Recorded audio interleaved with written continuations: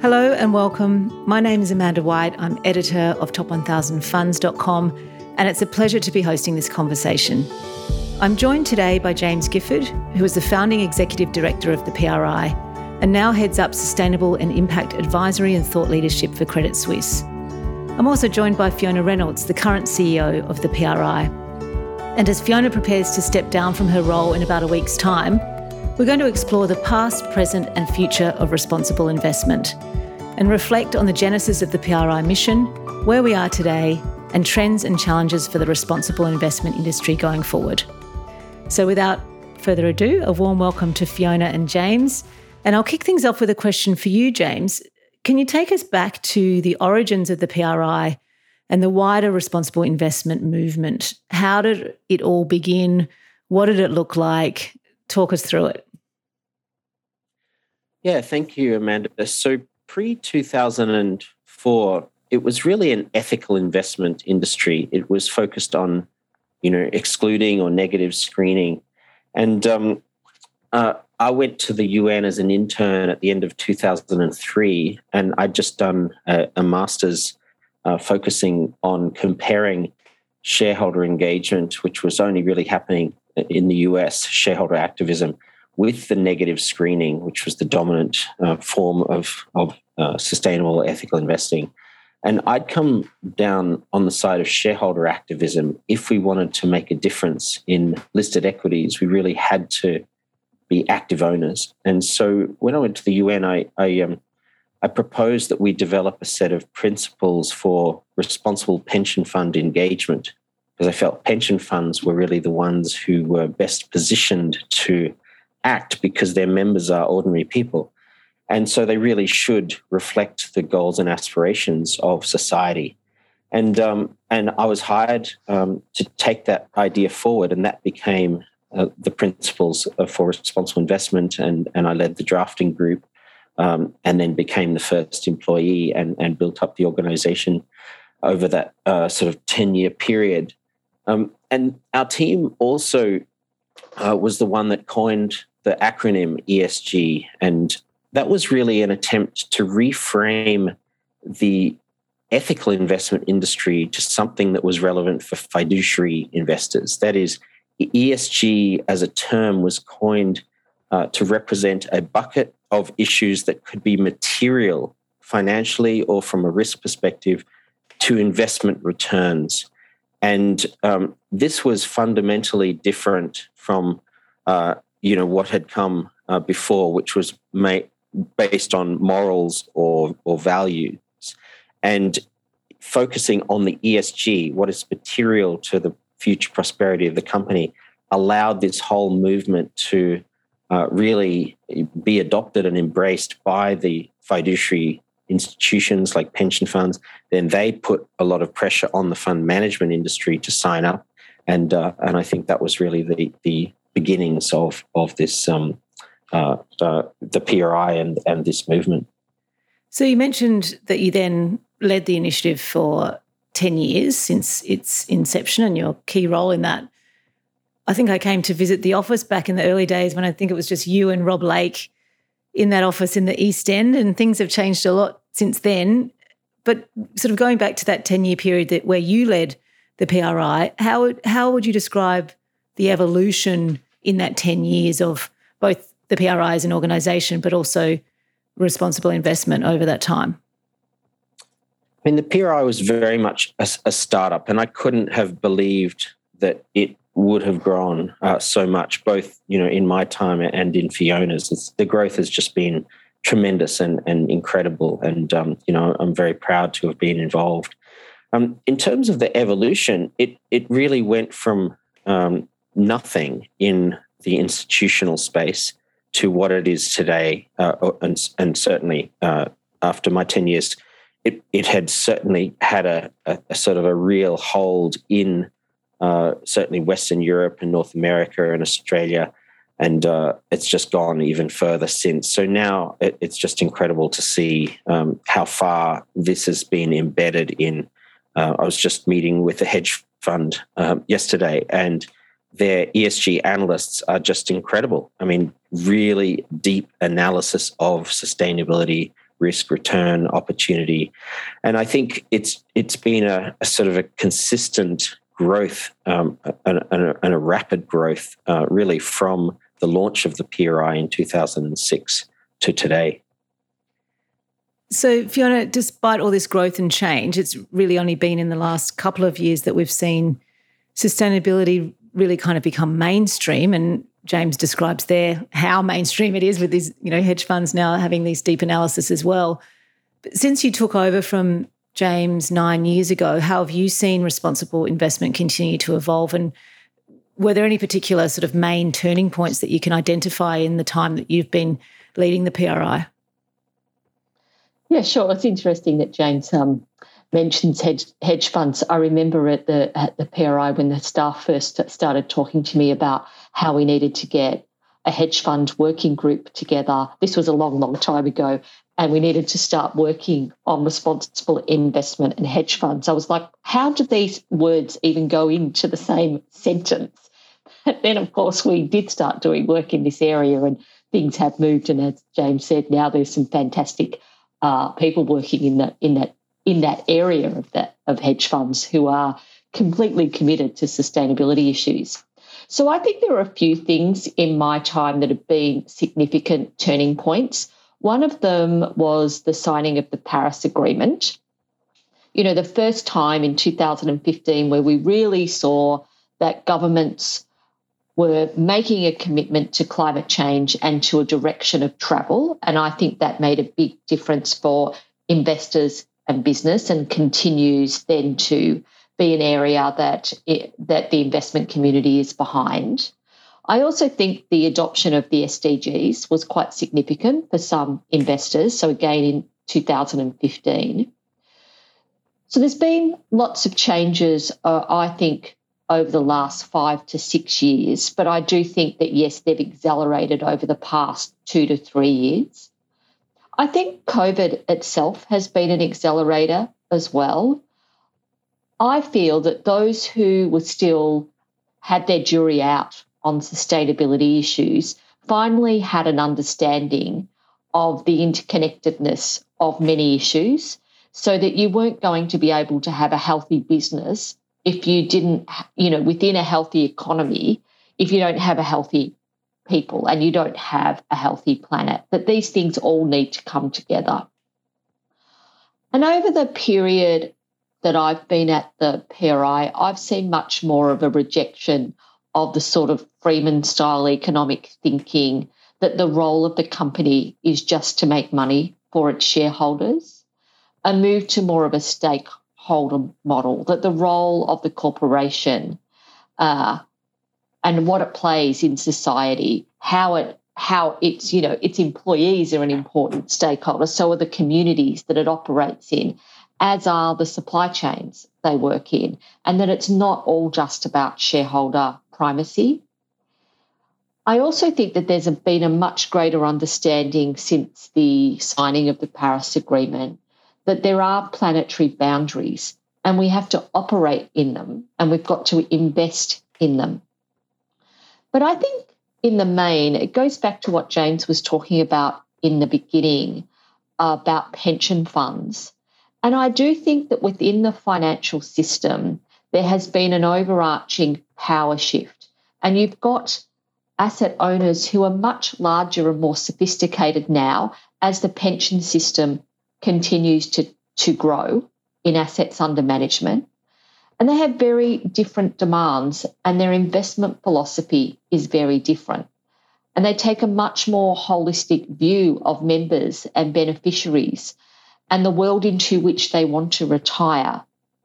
And it's very, very difficult today, I think, to operate as a credible fund manager if you can't show that you have got good understanding of sustainability issues and a good team. So I really think that has been the change. But I would say that it really struck me how far things have changed when I was just recently at COP26 in Glasgow. So when I first started going to COP conferences a long, long time ago, responsible investment, even some, investment ESG issues were sort of very much fringe events. But at this COP, finance was front and centre. The investment community was front and centre on the world stage with world leaders. And, it just really brought it all together to me how far we've come. In some ways in a relatively short time, but in some ways in a very long time. I sometimes hear people talking about responsible investment like it's new. It's just been a revolution that's happened in the last couple of years. Some of them I see who claim on the front pages of newspapers that they've basically nearly invented the space when really it's been going for a long, long time, and there's been an incredible amount of people who have contributed to it over a very long period. Well, that's right. I mean, you two combined is 18 or 19 years, so that's a lot been achieved in nearly 2 decades. But let's reflect on kind of where we are now, and perhaps what the key challenges for the industry are going forward. James, I might ask you to comment on that, and then also just talk a little bit about your work in impact and the impact approach to responsible investment and how you see that shaping the future role of investors in this notion of risk and return and impact. But maybe before you do that, if you can sort of outline some of the key challenges that you think the industry is going to face. Yeah, I think it's an overlapping question, because I think when the Sustainable Development Goals were launched, a lot of investors refocused or added an additional lens onto their investment strategies, where they're not only looking at process. So most of the ESG discussions in the early years was about process. Do you look after your workers well? Are you bringing out the best of human capital? Are you managing environmental risk appropriately, et cetera?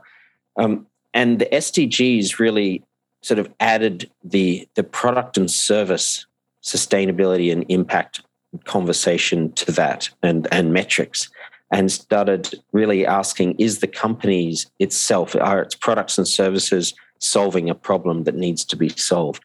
And I think, one of the areas that I really focused on after I left the PRI was impact investing. And the way I see impact investing is focusing on sustainable products and services where, we're solving a problem, but with the added element of investor additionality. And investor additionality was also something that was very important during the early years of the PRI through active ownership. And principle 2 of the PRI is around a commitment to active ownership. And that, in my view, and always has been my view, that the key impact of the broader sustainable and ESG space is through that active ownership, through that principle 2. But there's another whole piece, which is early stage illiquid investments into technology and frontier markets. And while, the efforts at COP26 are vital and regulatory, momentum is essential if we're going to meet our climate goals. In the long arc of history, we simply need to find technologies that are cheaper and better than fossil fuels. And we need to get more capital flowing into those early stage technologies. And that's why, I've been so excited about what Credit Suisse is doing in the early stage venture space, backing scientists coming out of MIT with really amazing technologies. And, I've become a lot more of a techno optimist, having worked with these fund managers and these entrepreneurs, just seeing what is coming. And I think we just need more of that. So that is, I think, a real challenge, is how can we get institutional capital more comfortable taking early stage technology risk? And the other side of the coin is frontier markets. Institutional investors have never been comfortable with the risk associated with frontier markets, but we need more capital going into the bottom billion poorest people and their communities in a commercial way that grows an ethical form of capitalism in those countries.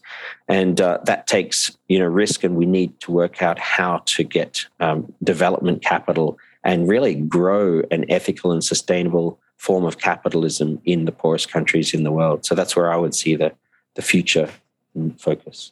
Yeah, I think that they're two really good points, James. And I know the investors I speak to do grapple with that institutional grade access to, venture capital technology and also frontier markets. I think that there's a lot to play out there, and really interesting that I'm sure the work that you're doing at Credit Suisse. So Fiona, impact and outcomes are very important, obviously, but alongside that is a key role that the PRI plays in supporting investors to better integrate responsible investment into their investment practices. So what more needs to be done by the PRI, and what do you see that looking like going forward? Well, I do see that the move to really thinking about sustainability outcomes is the next evolution of responsible investment, but it will happen at different stages in different countries. So this is something that the PRI has focused on over the last couple of years. Like, how do you actually build the legal frameworks, the frameworks to work within and think about these? How do you get the measurements? So these are some of the things that we're doing. So we've got a big project on a legal framework for impact that we're doing with UNEP-FI and Generation Foundation. And that's really about, for example, lots of pension funds, investors around the world are making net zero commitments. But do the regulations in their countries really allow for this? And are they keeping up with where sustainability is moving? And that isn't the case in all countries. So that's a big project we're working around. So you need to build all the things that investors need. You need the data, you need the ways to report, you need the ways to actually measure impact in an investment lens. I still think that there is a lot of work to do on the integration side. So with some asset classes, the depth of work really isn't there. If you think, and you're just scratching the surface in some cases. Even if you think about the fixed income side, the debt side, there's so much more that needs to be done. And, James was talking about shareholder activism. Well, a lot of that still stops and starts for some investors in the listed equity space. We need to be doing much more about, other asset classes, whether they're in the private markets, bondholder engagement, etc. I think there's so much more to be done. There's some real leaders in the space, but it's not always the norm. And then in the listed equity space, shareholder activism is so important, but it needs to be something that is, you really have measurable outcomes. And you still see some of it being a bit tick boxy.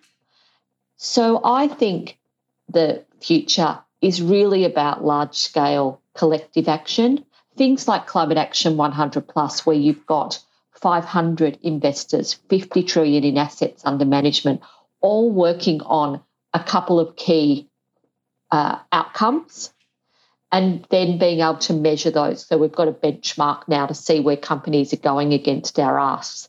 So it's getting much more sophisticated, I would say, as well.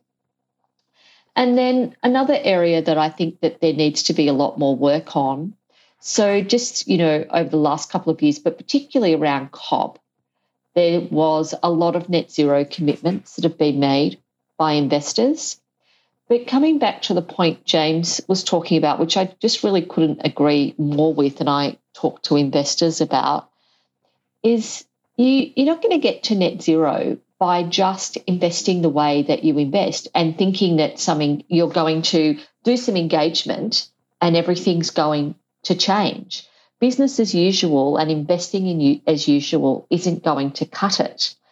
And unless we can get money into those two things James was talking about, into solutions for the future, the technological solutions that we need, the technology that's going to power the future, and that we don't move money into developing economies to help them leapfrog the technologies that we have and the fuel sources that we have, then we aren't going to get anywhere. And public finance alone won't do that. The private sector needs to come into this space. There is a lot of money there, and I just don't know that we're looking at innovative solutions where investors can come together to pool risk and work with the public sector to find these solutions. And that really needs to develop at scale quickly. Sounds like there's a lot more to be done, Fiona, the way you describe it. But I wanted to sort of shift a little bit because we can't really talk about sustainability without talking about greenwashing. And greenwashing is certainly one of those key challenges in the industry that needs to be tackled to ensure progress going forward. So, Fiona, I'm interested in what the PRI is doing internally to tackle greenwashing and really to increase accountability, both of your signatories, but also the industry more broadly. Yeah, thanks, Amanda. It's a really important issue, but I find it quite a difficult issue in terms of the PRI's role. We've got a role, but we aren't the only people because we're a very big tent organisation and we want to get people started in responsible investment as well, and we're there for people to learn from each other. They don't come to the PRI necessarily in a way that says, I'm already doing everything fantastic, so therefore, big tick from the PRI. So from that perspective, the PRI isn't a regulator, and I don't think that we can ever be in a role where we're responsible for every stock or every investment that our signatories, who now have over 140 trillion US dollars, are invested in. And some people expect us to do that. I don't even know how we would. You know, our role has always been to provide the guidance, the frameworks, thought leadership, and then to make sure that we back it up by having a robust annual reporting cycle that is transparent and that, the reports are made public. We've introduced minimum requirements, and these will ratchet up over time. We're continuing to increase the difficulty of the reporting and scoring methodology for the assessments so that it's harder to get the top scores. Having said that, I do think this is an area that PRI needs to do more about and find that balance between still allowing people to learn from each other and to aspire to do more and come together to do more, but not let people greenwash. I believe we can do more around due diligence of people coming into the PRI and having some ongoing monitoring system for them. And that's something that I've been looking at, and I'll hand over to David as the new CEO to continue to work on. We've also have a formal complaints mechanism about signatories. And I've got to say that is being used more and more. Practically have one of the staff, having to operate as a full-time complaints officer at the moment, because NGOs, but more broadly, civil society beneficiaries are paying far more attention to this space. And they now understand the role that the investment community plays. They understand active ownership. They understand where they do and don't want their money invested. Now, of course, not everyone, but there are an increasing number, and I don't think that that's going to change. But I can't say that I've got exactly the right answer for the PRI on this, because it is a balancing act. James, what are your views from more of an external perspective now rather than from within the PRI? But how do you think this is best tackled as an industry, and what actions can investors take, or what actions do they need to take to sort of tackle greenwashing? Yeah, look, I mean, in one sense, it's the sign of success. Everybody is jumping on the bandwagon, and ESG funds. I think I read there's 7,500 funds that are now labelled ESG, sustainable of some description. So, look, I think there will just be ratcheting up of expectations and metrics, and the asset owners themselves, I think, are well placed to push this in terms of they're the ones with the capabilities to truly assess whether funds are taken seriously or not. And, I expect them to be doing so, and increasingly so.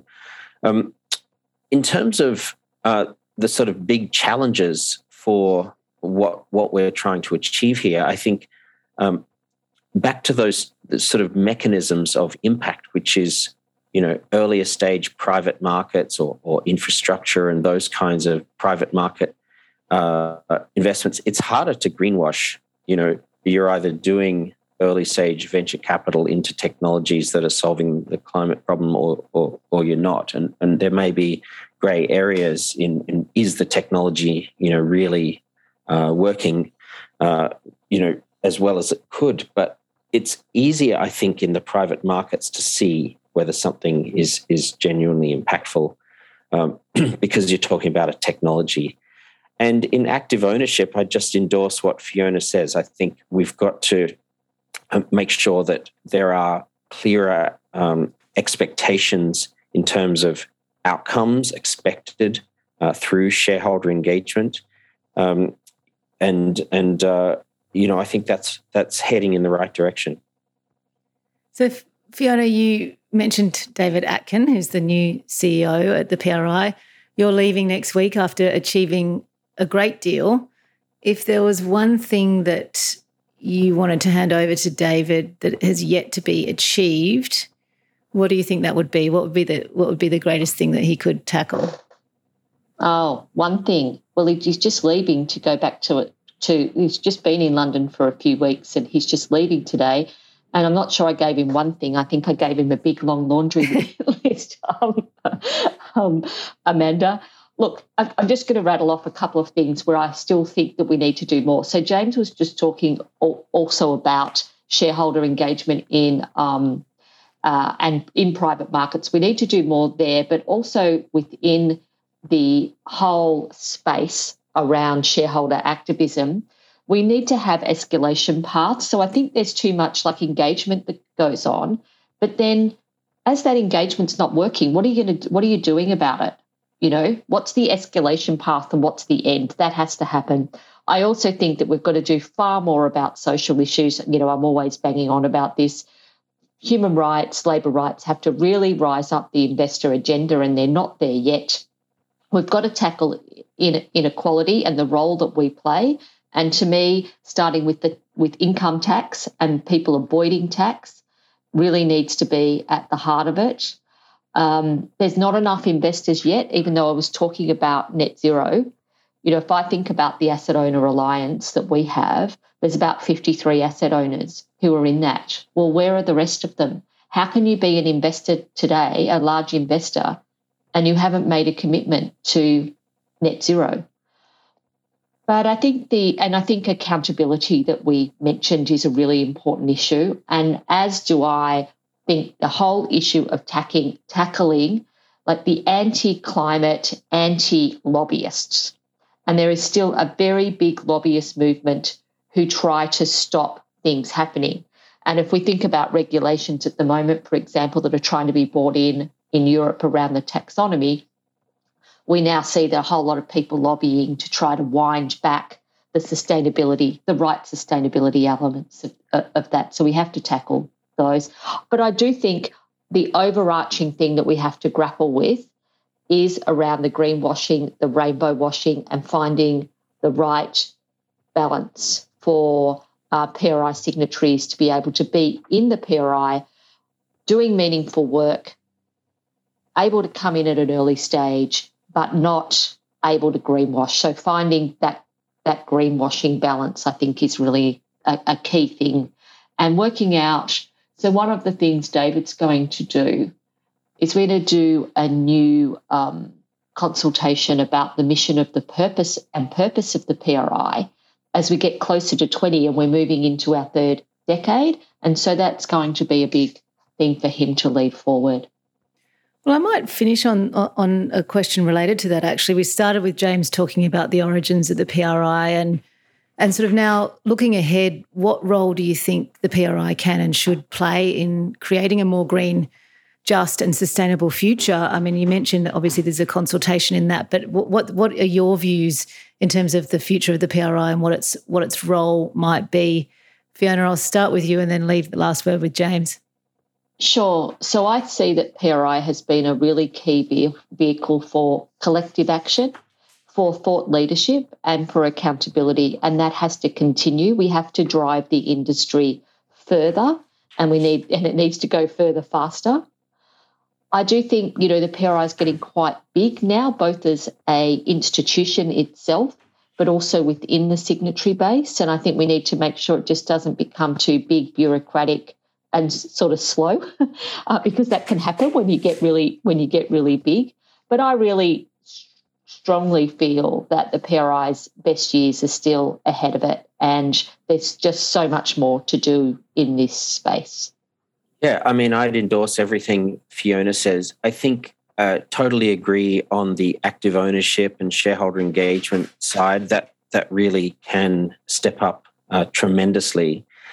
And just to repeat the point I made earlier, there are two mechanisms of real impact with investment. One is robust, shareholder engagement and activism, and the other is early stage private markets and frontier markets. And I think that the latter is very difficult. And, we never really succeeded in getting that impact end of the spectrum happening when I was leading the PRI.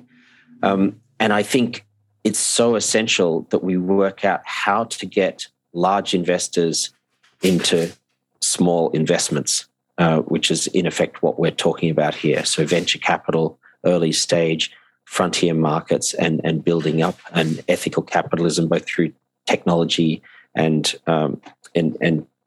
developing economies into those frontier markets. Well, thank you, guys. Thank you both very much for joining me here in this conversation. And thanks also for the work you've both done over nearly 2 decades. I think you've left a great platform for yet another Australian, the third Australian to lead the PRI, and we'll look forward to speaking with David in due course as well. But thank you both, James and Fiona, for joining me today. Thanks very much. Thanks, Amanda. Thanks, Amanda. Thanks, Fiona. Thanks, James.